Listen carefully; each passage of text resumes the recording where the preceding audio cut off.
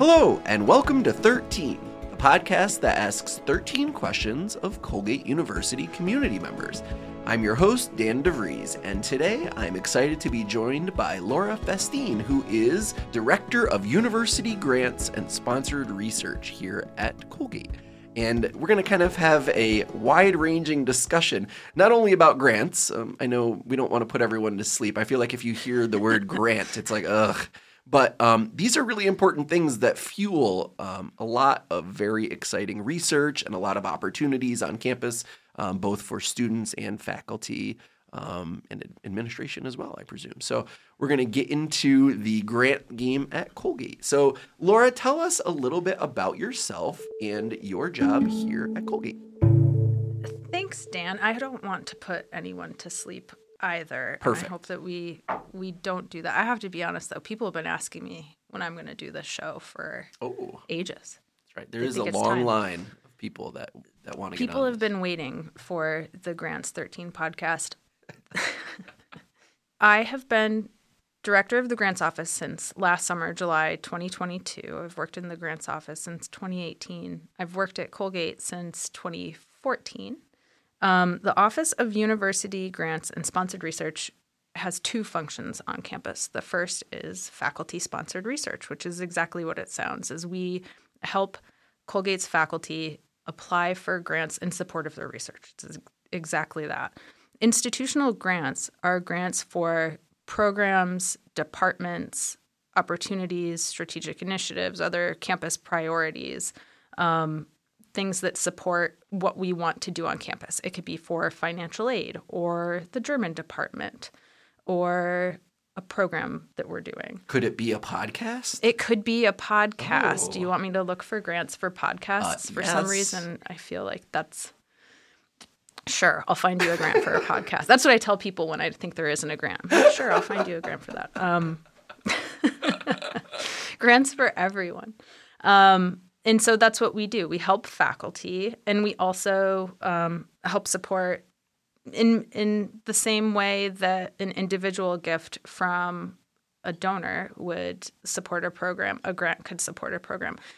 In many cases, an institutional funder is what we call a foundation or an agency. An institutional funder would like to help start a program on a campus that then the campus has the capacity to sustain. So a good example of that at Colgate is sophomore residential seminars. That initially started with funding from the Mellon Foundation, and now it's something that Colgate has committed to and has kept up, and I think that it's been pretty successful. So that's one instance in which something starts with a grant. Mm-hmm. Gotcha. So give me a broad picture. Every year, how much money comes into the university as a result of grant funding? That's a good question. It's not that simple just to tell you a number, whereas we could say maybe, in a given year, Colgate parents donate so many $1 million, and Colgate alumni give so many $1 million. With grants, typically, historically, for faculty-sponsored research, it's been about $2.5 million. And for institutional grants, typically, historically, it's been $1 million. But it changes. And when we focus on the dollars, on the money, you are putting weight in certain areas more so than others. So if we think about it in terms of dollars, we're putting much more value, let's say, on the Division of Natural Sciences and Math.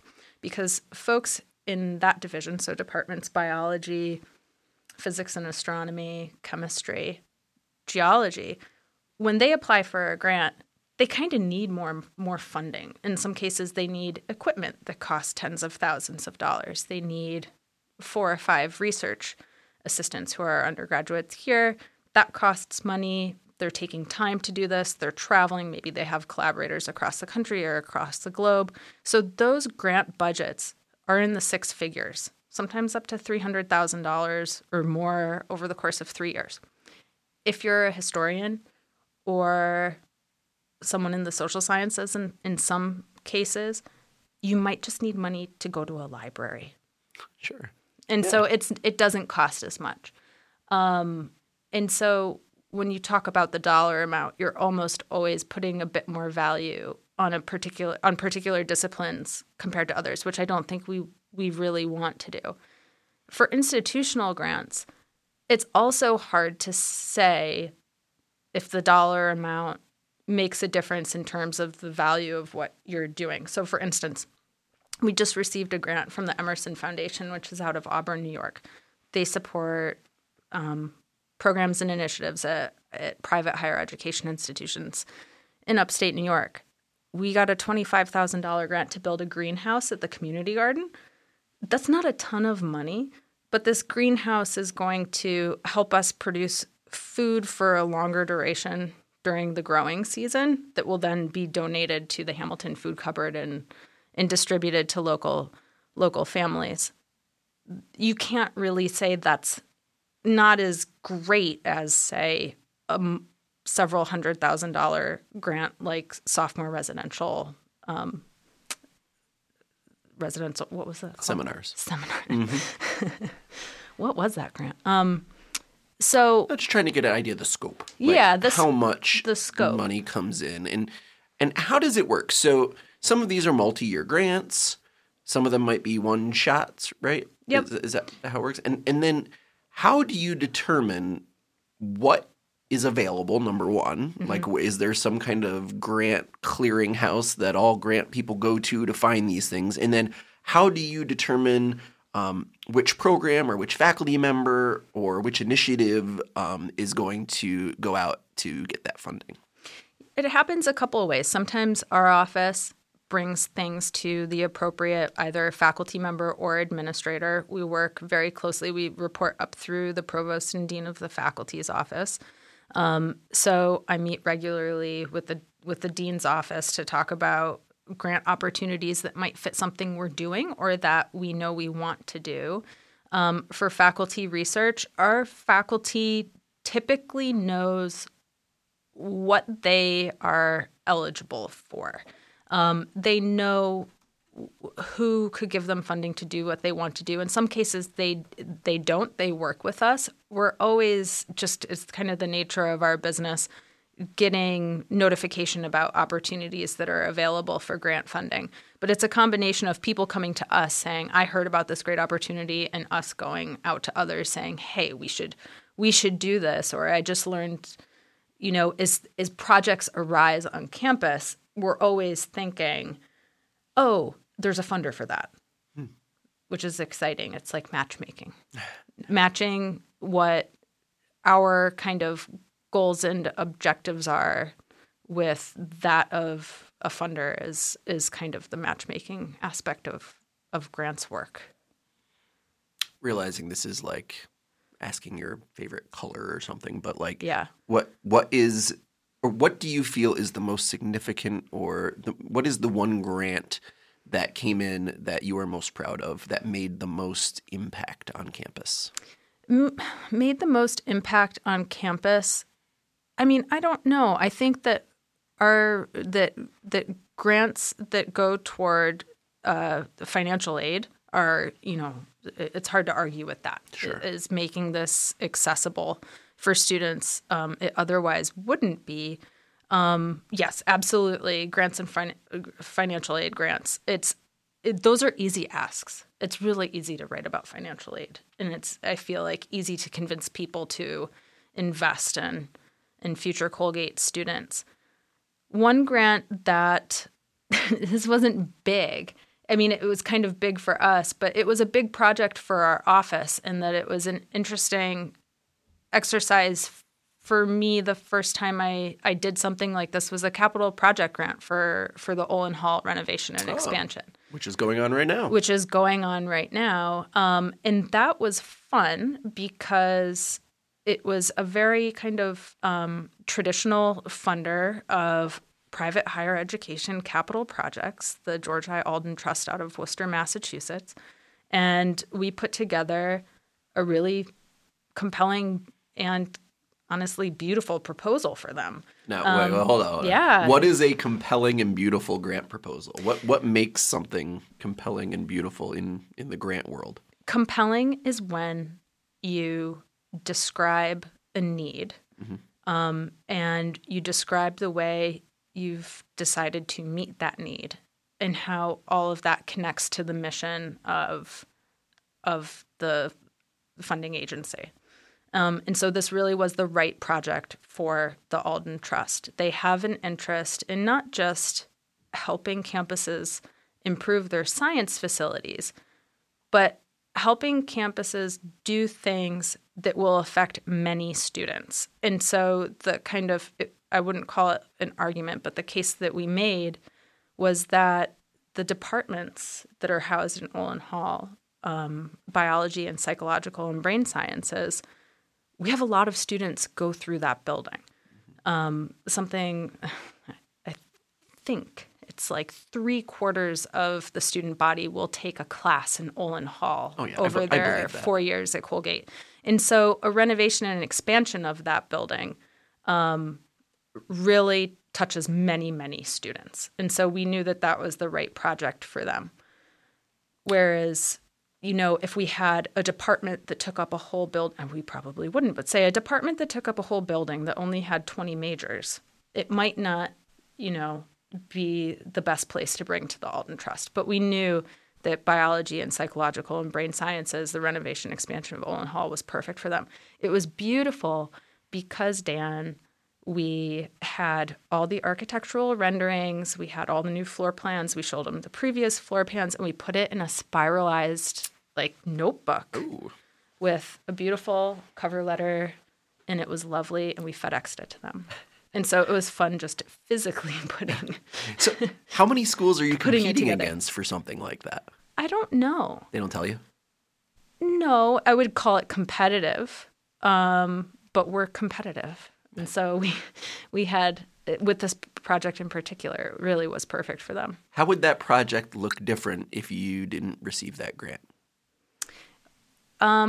Well, truth be told, it probably wouldn't. The grant from the Alden Trust was not a make it or break it deal for the Olin Hall renovation. And we have Robert H.N. Ho, class of 56, to thank for that. He contributed the lead gift to that project that got it off the ground. So the Alden Trust grant really was, just like a nice thing. It's good to continue to engage with traditional private funders of schools like this. Colgate's fortunate in that we have a donor base who really wants to help move the university forward and can make gifts like that. But it probably would have. The grant from the Alden Trust was $175,000, which it does not sound like much, but that's a bigger grant from the Alden Trust. Are there grants that you have chased for years and haven't landed, or you're hopeful that you will land eventually? Like, is there something like the white whale of grant funding? Like, what is that for your office? I don't know. Grants come through a number of channels. We sometimes submit, unsolicited inquiries to a funder saying, hey, we have this program. We think it matches with what you're doing. Let's talk. And most of the time that's not successful, but sometimes it can be, and you should never stop trying that. And then sometimes a foundation proactively works with you because they want to work with your institution. If they happen to know you're doing something, that happens. Sometimes things happen kind of through relationships that we have. I think a white whale of a grant is something that would allow us to do something that we otherwise wouldn't. And so I guess I'll pile on to that question in addition to like the elusive grant that you've wanted for a long time is, do grants ever create the program or the initiative on campus? So like generally you have an idea or a faculty member has an idea or students or something like that, and they go out and they look for funding for it. Mm-hmm. Is there ever a case, or are there examples of cases where the funding led to the actual program on campus? Yes, and that happens at other schools all the time. We don't want to do that. Gotcha. We don't want to do something that wasn't our idea, that we don't think we need to prioritize at this point in time. If you chase the money, you're going to move away from what you've laid out as your kind of strategic priorities. So right now we have the Third Century Plan, which is a roadmap for grants. We're not going to raise money for anything that's not on the Third Century Plan right now. There are a lot of grant opportunities for programs at private institutions of higher education that I do not think that we will pursue because they're not in that plan, and we know what we are interested in pursuing here. I think that it could be troublesome for an institution to chase the money because it means that you don't know what you're trying to do. And it could create more work for you down the road. And so that it's great that we have a framework for what we want to do. It's great for grants. It means that we are, maybe not pursuing some things, but that's okay. There are private funders right now who are interested. I'm thinking of the Teagle Foundation. It's curricular stuff in ways that doesn't necessarily match up with what we're doing, that we don't need to do. So we're not pursuing it. Or some places have programs on transfer pathways. We don't have an initiative right now to welcome more community college transfer students to Colgate. Should we do that just because there's a grant for it? I don't know. I mean, that's for other people to decide, but I don't believe that's, currently in our strategic plan. So I don't think that's something I would bring to the dean's office and say, hey, how about this? I think I know what the answer would be. So what's the process if somebody has an idea that they want to get funded? Like, what do they do? They come to us. It depends on who it is and what it's for. If it's a faculty research grant, they typically don't have to tell anybody until folks are approving it before submission. Before things are submitted, we like everybody to look at it. So that means their department chair, the division director, the dean's office. If there's money in the grant budget for a temporary position, we like to have HR look at it. Sometimes people use hazardous materials, so we'll have somebody look at it before that, or human subjects or animal research, we'll have the appropriate folks look at it. If it's an institutional grant or a grant for a program, and it's an academic department or an office that falls under the provost and dean of the faculty, they'll almost always be in conversation with the dean's office first. If it's in student life, they'll probably talk with the vice president for student life, Paul McLaughlin, first, or someone on his staff. Or I'll let them know I'm talking to someone about a grant. But yeah, that's called the development stage. Okay. We'll talk about it. And I have these meetings all the time. Like just yesterday, I met with the director of the Picker Art Gallery because he would like to pursue grant funding he's the co-director of University Museums. And he'd like to secure funding for an exhibition, symposium, and catalog for a collection that we have here. And so that's just kind of how these conversations always start. Yeah. What are some of the most recent grants that have come in to Colgate, and what have they done on campus? What have we been awarded recently? How about the Max Cade Foundation? CADA. Max CADA Foundation. What is that? They're a German foundation, and they support German language instruction at colleges and universities, and we appeal to them almost every year to support our German language teaching fellows. How about the Lindsay and Olive B. O'Connor Foundation? They're a local foundation. We have some alumni connections there, though you don't need to have an alumni connection there.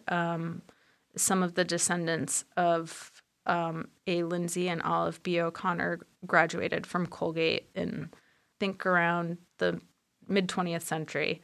They support financial aid. So I think it's easy to think of all these foundations and organizations that fund things as being really benevolent and helpful to what happens on campus. Is there a list of places we won't do business with for one reason or another? Are there nefarious grants out there that are funding things we wouldn't want or to support? Like, I'm genuinely curious about this. Like, do we have a list of people like, nah, we're not working with them? No, we do not have a list of people that we won't work with. I think that the question you bring up is one of eligibility. So there are some foundations that we simply aren't in a position to work with. Okay. So when you're applying for a grant, sometimes the first question is, well, is Colgate eligible to apply for it? And so what that means is they will put limitations on who they'll work with. So we're a private institution of higher education in upstate New York. And we're not a historically Black college of university. We're not in, Southern California. And we don't do clinical research. Wait. What is Southern California? Well, my point is that often geographic region plays a role in whether or not a foundation will support you, because sometimes institutions like to keep their money kind of local. Sure. So that's why when we've talked about a couple of foundations in this conversation, I say, oh, they're local. They're a local foundation, like the Emerson Foundation, the O'Connor Foundation. The Alden Trust only supports colleges, universities in the Northeast. So where we are matters. Who we serve matters. Whether we're public or private matters. And what else kind of matters? Do we have more or less opportunities based on where we're located? We have fewer. Interesting. Mm-hmm. It limits. If you were, say, an arts organization in a city like Philadelphia, you probably have quite a few opportunities to fund your arts organization. We are a rural, private, what would be considered in the higher ed space wealthy institution, and that in itself kind of limits us. There's a trend right now to help institutions who don't have, let's say, the fundraising capacity that Colgate has. So smaller private liberal arts colleges that are more susceptible to, say, showing a deficit, who might be on the brink. You've heard of smaller private institutions closing. Cazenovia College just closed up the road. I don't think that in the past couple of years an institutional funder would have felt good about giving money to Cazenovia College, because I think the writing, unfortunately, was on the wall for a while. But let's think of, some other institutions that don't have as large an endowment, as large an endowment as Colgate. So like University of Puget Sound or Kalamazoo, or, smaller private institutions are getting more in grant funding. Okay. Look at Mackenzie Scott. She's granting, she has philanthropic advisors telling her who to give money to, and they're probably not telling her to give money to Colgate. But that's a big trend right now. Why should they give money to Colgate? We're still trying to do really important things, and I think the access and opportunity is really important, and what we can offer students is a really special educational experience. I don't know why we wouldn't want to make that available to as many people as possible. I think that she's probably giving money to schools who don't have as much donor support as Colgate does. We know that people really love Colgate and want to support Colgate to make sure that this is available for future generations. I think that people like Mackenzie Scott and foundations who are focusing on schools that historically have been, let's call it, underfunded. So the Mellon Foundation is now funding underfunded schools that they historically haven't worked with. I think they're just kind of focused there. It seems to me in the grant world, everybody has a finite amount of funding to give out. And by focusing on a particular area or a particular subject or a particular region, you can maybe affect more change as a result. That seems to be the goal, right? Yeah. So how do we, I guess, go about determining where new funding opportunities, when they arise, do they advertise to us? Or do you kind of just find out through your networks or Yeah, it depends. I mean, if it's a state funding opportunity, we're on email lists for that. And a couple of us around here get those.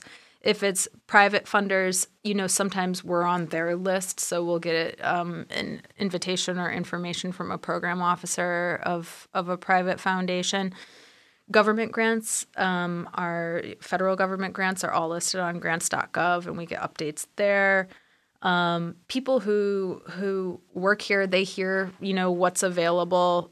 If there's a new program, we're very connected to other grants office. I mean, this is a very strange community. Grants officers at private liberal arts colleges. We're a close community, and we share information with each other because we think it helps everybody out. And so that's how we kind of keep a tab on what's going on. All right. What are you most excited about in the years ahead? I think I'm excited for some of the buildings that are going to come online, and we're going to see what will be happening in them. So right now we're talking about the Olin Hall renovation and expansion. Once that comes online, that should be huge for everybody, for all the users of that building. The Benton Center, I'm really excited to see what happens in there. And they just put the roof on it, and it looks really cool. But I'm also excited to see what they're doing with other parts of the middle campus, and see how those parts develop, what they're going to do with Dana, what we're going to do with the Picker collection. That's really exciting to see, because like the buildings are nice, but the programs in the buildings are kind of where the magic's going to happen. I'm excited to see what the students will do and what the faculty will feel like they can do now with these new facilities. It's pretty exciting to see. So I think we've made it to question 13. Oh, okay. Really? We did? We did. I always like to end with something a little different. Okay. So what grant doesn't exist that you wish did? What is something that you wish you could apply for and, be approved and receive tomorrow? Like if you had the option to do anything. As I said earlier, it's hard to argue with financial aid. Sure. All right. I mean, a grant that would benefit me. No, like at Colgate. Oh, well, yeah, okay. Yeah. Sorry, it's all about me. A grant that would benefit Colgate. Yeah, I think something that would be kind of transformational around financial aid would be really good. We have a long-term strategic framework. Long-term is hard, I think, for those of us in the middle of it, because it's like, I want this to happen now. It would be kind of cool if we could just do it all in 5 years. But it's going to take 100. So I'm going to add on to that. So, yeah. So also, what would be the most, I don't want to say bizarre, but what is the strangest thing you think has been funded as a result of your work here?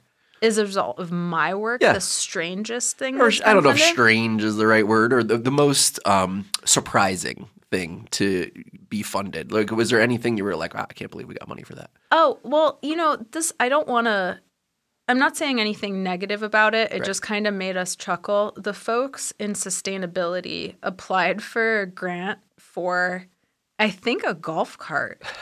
It was like some state opportunity. It had something to do with composting or recycling. Forgive me, I don't remember the details of this, but they basically got a grant to buy a new golf cart. And I told John Pumilio, the director of the Office of Sustainability, I think I told him I want to be able to have access to this golf cart. Me too. Whenever I can. Because you see the director of athletics, like, driving around on a golf cart. Yeah. I kind of think that would be nice because we're on a hill. But yeah, a golf cart this past year. Right. And it wasn't a lot. I think it was like $5,000 or something. Are they like hauling mulch? Yeah. Like I think it was for composting, but we got a golf cart. And that was shortly after they got the greenhouse. So it's like, oh my God, we got a golf cart and a greenhouse. This is interesting stuff. I never knew. I had no idea that that's what we were going to be doing. Laura, thank you so much for coming on the program today. It was really great chatting with you. I had a lot of fun. I learned a lot about grants, and I hope everyone else did too. We always have fun. I'm so glad that this finally happened. Me too. I'm very glad as well. Yeah. Yes. Tell your friends and family about the podcast, and we'll be back in 2 weeks. And until then, keep asking questions. 13 is a production of the Colgate University Office of Communications and Events. Episodes are recorded on campus in Lathrop Hall. Executive producer, Colgate Vice President for Communications and Events, L. Hazel Jack. Producer and host, Dan DeVries. And audio production by Brian Ness.